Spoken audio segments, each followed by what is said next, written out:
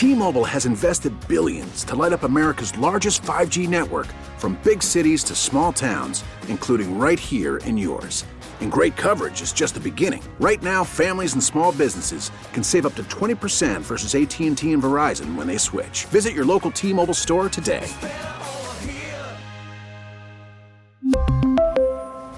Plan savings with 3 lines of T-Mobile Essentials versus comparable available plans. Plan features and taxes and fees may vary. We get it. Attention spans just aren't what they used to be. Heads in social media and eyes on Netflix. But what do people do with their ears? Well, for one, they're listening to audio. Americans spend 4.4 hours with audio every day. Oh, and you want the proof? Well, you just sat through this ad that's now approaching 30 seconds. What could you say to a potential customer in 30 seconds? Let Odyssey put together a media plan tailor-made for your unique marketing needs. Advertise with Odyssey. Visit ads.odyssey.com. You know, it's so interesting, that polling data on Trump versus Biden. It says a couple of things to me. One is that Biden's just done such a horrible job that even with him, I mean, it's not like he's really proactive. He's out there kind of shuffling around like a dementia patient in the nursing home on a regular basis. Have you watched him try to leave the helicopter and go into the White House? I mean, I'm holding my breath that he doesn't fall like I would any old person, you know, because I'm a nice guy. I can't stand Joe Biden. I hate his policies. He's a disaster, but I feel terrible for the guy and his family. Oh, I'm mad at his family. I think you probably heard Jeff in the afternoon talk about it. What kind of family does this where you don't recognize it's over? Or it should be, instead of exploiting the old man like this. But anyway, I mean, it's just shuffle. He can't lift his legs. Shuffle. But it also says, not only has Joe Biden done a bad job, it also says that Donald Trump, out of the headlines, can win.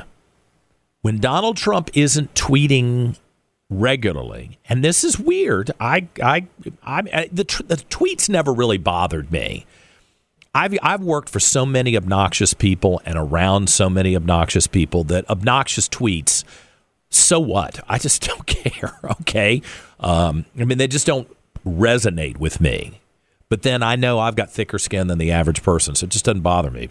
But it says to me, when Donald Trump, he's being crucified in the courts, and he's in, and the press is not covering his tweets on a daily basis like they used to, right? So I think there's something to consider here for him and his team, that when he's not out front talking and upsetting people and being treated unfairly by the media, there's no question that that's a big factor, that the average person does say, well, damn, things were better under Trump than they are now. And he may be obnoxious, but he knows what he's doing. He knows business. So there's something to take from that. I'm not exactly sure what it is. I have to think about it some more, and there's probably deeper polling data that could give us some insight. But isn't that interesting? You know, another thing, this should alarm you, but nobody cares. Nobody cares.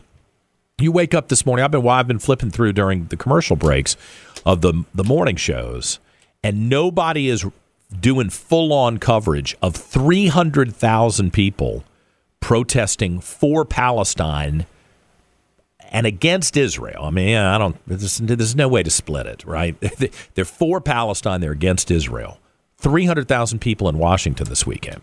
And are you aware that those protesters crashed the White House, climbing the fence?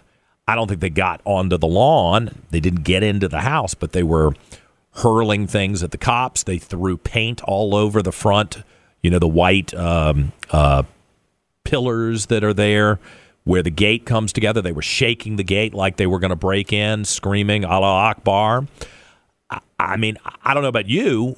Does that that concerns me. Getting 300,000 people to show up for an event is notable. So that tells me we got an entire group of people. I don't think it's benign. I don't think being pro-Palestine under these circumstances after the terror attacks is just, oh, well, you know, they want to go and stand up for their people. I think we got a problem, and it was demonstrated with 300,000 of these people in Washington. And, I didn't interview all of them, but I don't think that's a good thing for the future of America that you got 300,000 people in D.C. And how many people were arrested attacking the White House? I mean, they weren't just across the street from the White House. They were on the gates, climbing the fence. And apparently one person was arrested. And the Washington, D.C. police put out a tweet saying there was no significant violence. You know what? You know why nobody trusts you? Because of garbage like that. Because you put out garbage like that. You didn't aggressively arrest people. You shouldn't have allowed people to do that to the fence. So what does that say? I think a lot of this goes back to the colleges and universities, where these professors are teaching young people you don't have to argue things with your intellect and your facts and your research. You just react emotionally, and somehow that is given the equivalence of an informed intellectual discussion. That is a failure on the part of colleges and universities across the country and here in Virginia. Jim Bacon, who runs baconsrebellion.com, the really interesting website that's got a lot of stories you won't see anywhere else. Jim works with the Jefferson Council, which is trying to get UVA back to the institution that it was at one point as far as high standards go. And you think I'm overstating this, Jim? That there's just an attitude on these campuses that emotionalism trumps the research and the thought and the art of arguing a point? Oh, well, no, absolutely, you're right. It's been a real eye-opener. This whole Palestine business has really transformed the way I've been looking at the University of Virginia and higher ed generally. We all know that, all these crazy ideas have kind of incubated in higher ed and then started leaking out and spilling out into broader society to the point where we now have 300,000 demonstrators in Washington, D.C. Protesting in favor of the Palestinians. John, I'm old enough to remember. I grew up, became aware of current events in the 60s and 70s. And, back then, Israel was considered a hero nation and had been under attack by all these Arab countries. And the left especially was enamored with Israel. One of the reasons, of course, Israel was much more socialist than it is today, with all the kibbutzes and so on. Right. They love that. They absolutely, they loved Israel. And to see the transformation from object of love to virtually a pariah on the left now has been really remarkable. And a lot of it has to do with what's going on in the university. So what we've seen is the Palestinians have joined up with every other kind of malcontent group in the universities. Everybody, from the radical feminists to the old-fashioned class warrior Marxists to the LGBTQ people, and just every kind of leftist group out there. The Black and Hispanic identitarian groups. And they talk about intersectionality, so the intersection of different forms of oppression. So, if you feel oppressed in the United States, then you're going to join together, whatever. in the way you look at the world. And of course, they talk about decolonizing the world. And so they've got this ideology in which they all come together. Mm-hmm. And Jews in America are now regarded by the left as part of the oppressors. They came to the United States. They were poor. They were downtrodden. They were discriminated against. They worked hard. They got good educations. They became extraordinarily successful. And now they're regarded as the oppressor. So the transformation in the leftist thinking and then their behavior has really been kind of remarkable. And it's kind of flown beneath the radar screen. I have to say that I wasn't fully attuned to it until I saw the pro-Palestinian rally in Charlottesville. It was led by actually, ironically enough, led by a young Jewish man who was radicalized with LGBTQ kind of studies and stuff. So And you know what's crazy about that? Yeah. Just as an aside here, Jim, when I lived in the Middle East, I probably didn't hide the fact that I'm gay as much as I should have over there. I don't know if it impacted my business. There were a few moments that I felt like perhaps my safety was in jeopardy. I changed my hotel room every couple of weeks because I didn't want people to know exactly where I was in the hotel complex. But I remember I went to Tel Aviv for Gay Pride in Tel Aviv. And the Muslim guys who were also gay that I knew were berserk about it. I mean, they were cussing me up and down. I was like, hey, back the heck up. You let me know when you have gay pride in Kuwait City. You let me know when Bahrain throws gay pride. You know, when there's a rainbow flag anywhere in Bahrain, and then we can talk. But until then, my friends have invited me to go to this party in Tel Aviv, and I'm going to Tel Aviv, which was probably stupid on my part because somebody probably could have gotten me killed over it.